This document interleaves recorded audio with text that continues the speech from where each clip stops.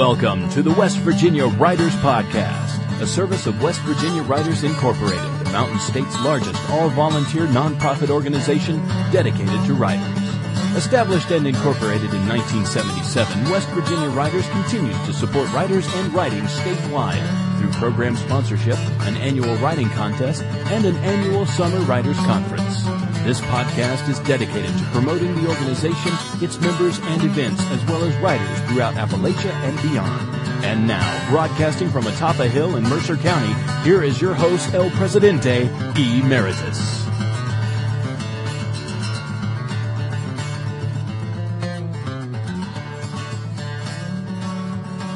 Thank you, Gertrude, and hola, citizens. Welcome to episode 17 of the West Virginia Writers Podcast. I'm your host, Eric Fritzhughes. As you might have heard, I currently live and broadcast from atop a hill in Mercer County. However, I used to live atop a hill in Greenbrier County, and actually, before that, on the side of an entirely different hill in Greenbrier County. One of my favorite things about that particular neck of our state is the presence of the Greenbrier Valley Theater in downtown Lewisburg. For the past 7 or 8 years, one of the theater's annual programs has been their October Literary Tea Series. In the Literary Teas, the public is invited to come by the theater round about 5:30 on Thursday afternoons in October, enjoy some hot tea, some tasty baked goods, and listen to actors from the theater recite works of literature. Around October 2004, GVT's artistic director Kathy Sawyer and their development director Joe Buttram invited West Virginia writers to join them in producing this event. We were also helpful in providing extra readers for the teas in the form of winners of West Virginia Writers' annual writing contest from Greenbrier and surrounding counties. It's been a grand success and is always a fun evening. For our podcast this week, I thought it would be nice to play one of our patented recorded live readings, featuring a reading I did for one of the literary teas a couple of years ago. The story I read then came from a book called Gothic Bedtime Stories, which is a collection of short stories written by West Virginia Writers member and former Region 3 representative Bev Pauley. I've known Bev since shortly after moving to West Virginia, and she's an excellent writer of darkly humorous tales and mysteries. However, one of her more endearing continuing characters is a West Virginia vampire named Rutherford Zucks. The story I read here is the very first of the Rutherford Zucks stories called Faux Fangs. And just to help set this up, it's a well-known fact that no matter where they might live, and no matter what Stephenie Meyer would have you believe, all vampires have a Transylvanian accent. Rutherford Zucks sat up from his repose and yawned. His eyes were streaked with red. Light green flannel pajamas draped his small, stooped shoulders. A hand dotted with brown spots reached forth their long, bony fingers to pick up thick-framed glasses lying on the nightstand. 2 glasses of water contained sets of false teeth, one with fangs and one without. His face was pale, almost a light gray pallor, and his cheeks were sunken. His white hair, so thin one could see his pink scalp, was disheveled. He looked to the bedroom door and yelled, "Brentfield, come here! I need you!" He closed his eyes in weariness, both from the physical gruel of long years and chronic depression of his existence. A young man stepped into the room. "Yes, master?" "Please, help me out. I'm feeling poorly." The young man reached a strong, firm arm about the frail man and lifted him out of the coffin in one swift motion to a standing position. "Do you want to see what it's like outside?" "Yes, open the curtains," he answered. A long, deep sigh escaped his thin lips. The moon and stars hid their faces behind the clouds in the dark sky. "How awful it is to remain an old man. These defective genes, I curse the day I was transformed. What cruelties I must endure." Brent asked him, "Master, do you wish to go out for a bite or wait until you get to work at the parlor?" "To tell the truth, I'd rather have a good stiff shot of whiskey," he said, deep in thought.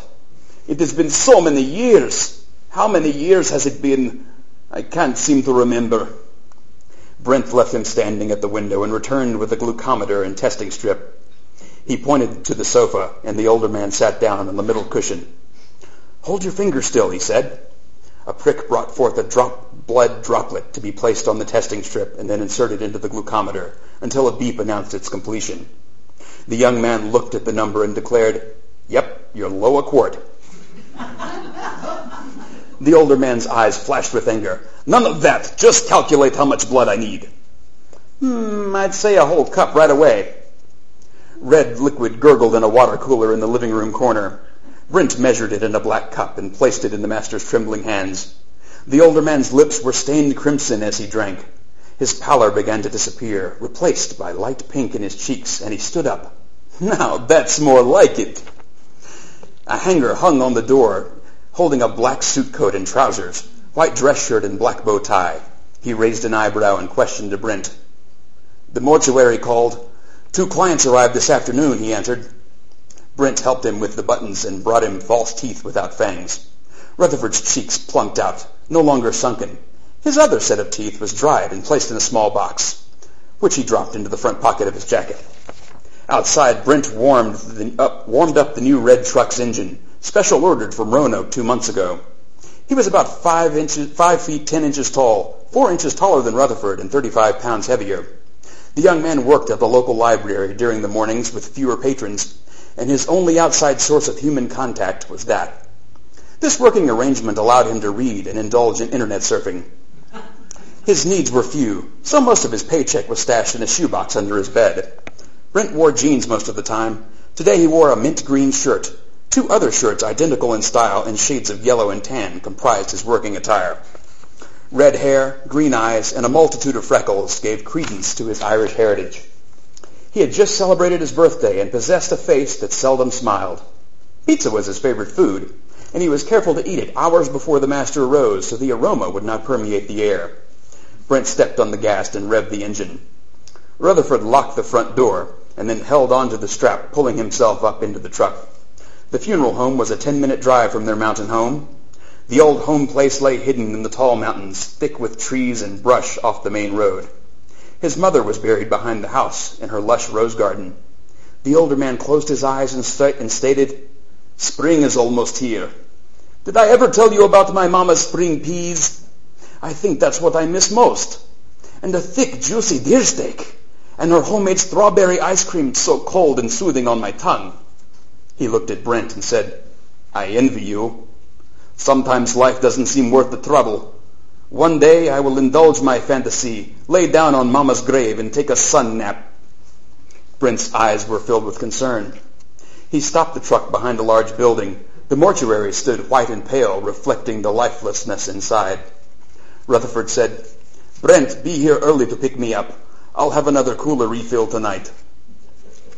"Okay, I'll catch a few winks and be back before dawn." He waited as the older man got out of the truck and entered the building before he pulled out.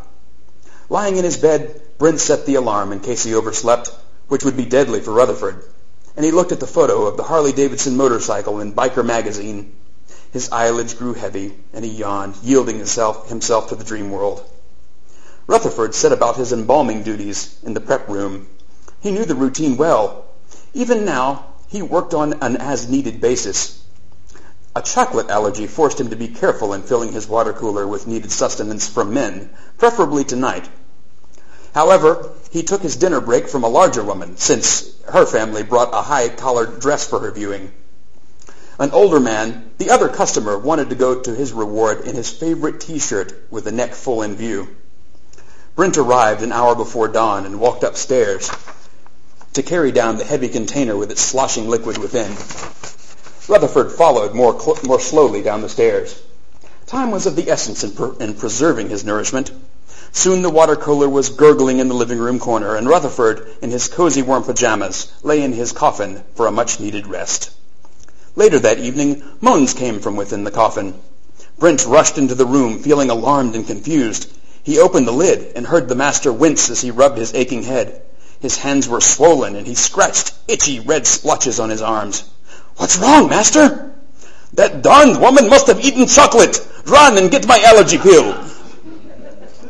Upon returning, Brent helped him to the couch, and Rutherford was careful not to rest his head on his mama's crocheted doily placed on the back. He put the pill on his swollen tongue, took a big swig of blood, and sent Brent for an ice bag for his head. Brent checked his blood sugar level later and found it was high. "You'll have to go fast for the evening and hope it goes down to normal." Rutherford leaned his head back and stated, I wouldn't wish this on anyone. Well, maybe the ex-wife." He closed his eyes, and as he recalled angry words and painful insults she inflicted on his dear mother. I need to put some flowers on Mama's grave as soon as I get better. About 4 a.m., Rutherford pushed back thick shrubs standing guard on the garden that would be adorned in warmer weather with pink and red roses planted long ago by his mama. 2 dead roses lay on her grave before a heart-shaped headstone. Oh, Mama, if only you were here. He wiped a tear escaping his eyes and running down his pale cheeks. He laid down on her grave to rest and was awakened just before dawn by Brent Field's gentle shaking of his shoulders. That year, spring burst through the bitter cold of a long, hard winter. Daffodils peeked their heads out to greet the warmth of the sun. Butterfly wings fluttered in delight above yellow flowers. The aroma of freshly chopped ramps hung heavy in the air. Hand-painted signs tacked onto telephone poles announced the forthcoming Ramp Festival, promising these tasty delights, baked in chunks of buttermilk cornbread, boiled in steaming pots of pinto beans, and fried with round, thin slices of potatoes, all served with generous portions of red squirrel and gravy. Rutherford Zucks had enjoyed many a plate piled heavy with ramp dishes, topped with a dollop of Mama's hot pickle relish. Man, that was some good eating. Now the smells made his skin break out in hives and his stomach feel nauseous. He didn't need to look at the calendar to know the arrival of May, now a curse to him with that noxious odor of ramps offending his nose, forcing him to leave his mountain home for weeks. His watery eyes told him so. He felt as if the ramps were a blanket, threatening to engulf him, suffocate him even as he lay in the sanctuary of his coffin. His stomach felt queasy and his throat burned. Seated on the couch, Brent asked a question, interrupting the master's deep thoughts. Master, shall I pack for the vampire reunion? No, last year's reunion sucked. I'll never go back.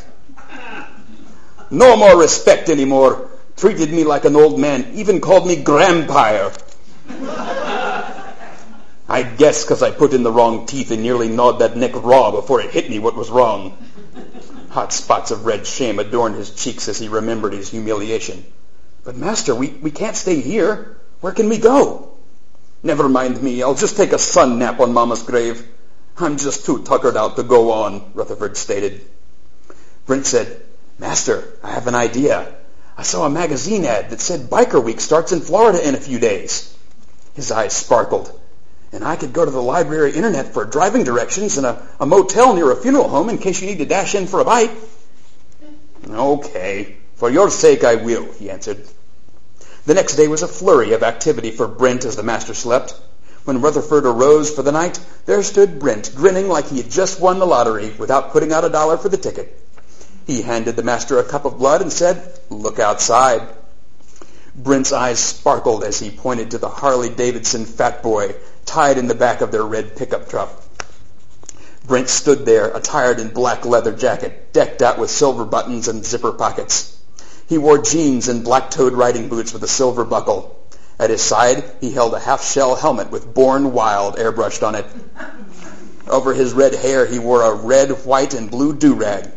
What do you think, Master? Isn't it awesome? Rutherford laughed and stated, Yes, it sure is. And everything is packed and ready to go, just waiting on you. There's an emergency thermos bottle under the seat. Okay, Brent. We've got a long ride. Let's get going. Rutherford felt wide awake and alive. He enjoyed the sounds of the night and freedom of riding on the long highway. Brent was a good driver and enjoyed driving the truck on its first long trip. He set the cruise control and cranked up the radio, listening to country music. He stopped only to get some hot coffee. On the road again, about 5:30 a.m., a siren blared and Brent looked up in dismay. Oh no! I forgot to set the cruise control again. He pulled over to the side of the highway. Rutherford didn't need to look at his watch to know it was getting late. In exactly 45 minutes, it would be twilight, followed shortly by sunrise at the break of dawn. The policeman looked into the truck and asked, Is he all right? He doesn't look too good. He's my uncle. We're going to the beach to get him some fresh air. Okay. Let me see your license and registration. Please step out of the vehicle. The policeman instructed Brent. Brent stepped out with the papers, and Rutherford drummed his fingers on the seat. The policeman inspected the documents under flashlight illumination. He looked at the motorcycle in the back of the truck and then asked, "Is that a toolbox down the side of the truck? Looks like it's about 6 feet long." Brent explained, "Yeah, it's a special ordered toolbox." "Any contraband in there, son?" "No, sir, no, nothing in there but an old blanket." "Well, let's open her up. Looks strange to me." Brent got the keys from the ignition and unlocked the toolbox. A musty smell permeated the air. Inside was an old blanket covering the whole length. A small square pillow lay in the top corner. Inside the truck, the older man looked up at the sky and then at his watch. He rubbed his chin and looked out the cab window. Brent closed and relocked the toolbox. The policeman spoke. "Well, go on, son. Get that old man to fresh air. Just watch the speed now." Brent thanked the officer and started the truck. Rutherford stated, "That was close. We need to stop soon. Maybe it's time for me to call it quits. I'm just so tired. Just bury me beside Mama." "No, Master, I found a real nice hotel and a biker bar near a funeral home. I think just think of the warm moonlight and walking along the ocean, it'll renew your spirits. And you can ride on the back of my hog. Just think of it." Rutherford noticed Brent's rare smile. "Okay, maybe a change of scenery and some new blood will help me." Brent sighed in relief. Rutherford continued, "And I want me a pair of those flip-flops, bright yellow, to walk on the beach and bask in the moonlight." Brent's eyes were bright with excitement, and he said, "And I've always wanted to try one of them little blue drinks with an umbrella." Seeing a secluded place, Brent pulled over the truck and stopped. The two men got out and stood at the back of the truck while Brent unlocked the toolbox. He helped Rutherford into the toolbox, where he lay down on the blanket covering dirt from home. He lowered his head gently on the pillow. Brent checked the straps holding the motorcycle. Rutherford crossed his arms on his chest and spoke. "Brent, this might be fun after all. You say we're near a biker bar? It's been ages since I had me a good beer."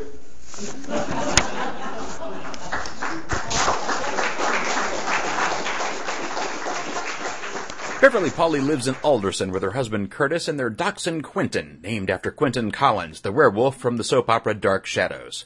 And for you Stephenie Meyer fans, that's a great show to watch in case you'd like to see what a real vampire looks like. The adventures of Rutherford Zucks and Brentfield continue throughout Gothic bedtime stories, but the collection contains quite a few forays into non-vampiric stories as well.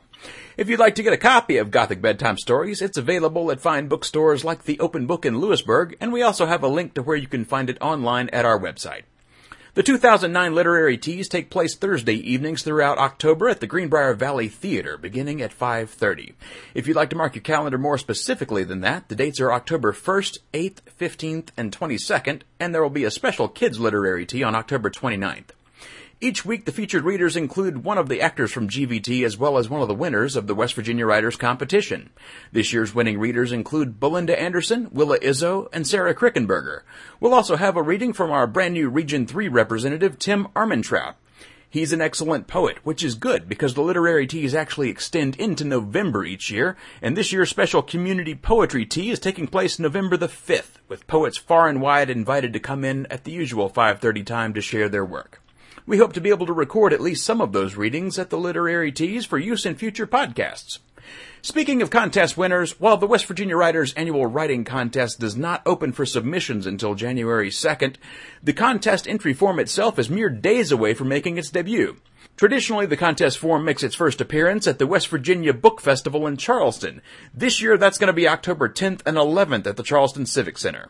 West Virginia Writers always has a table there and sponsors a writing workshop. This year's workshop is by Jeff and Karen Fuller and is entitled Putting Flesh on the Bones, How Writers Create Character and Story from Memories. It's on October 10th at 2 p.m.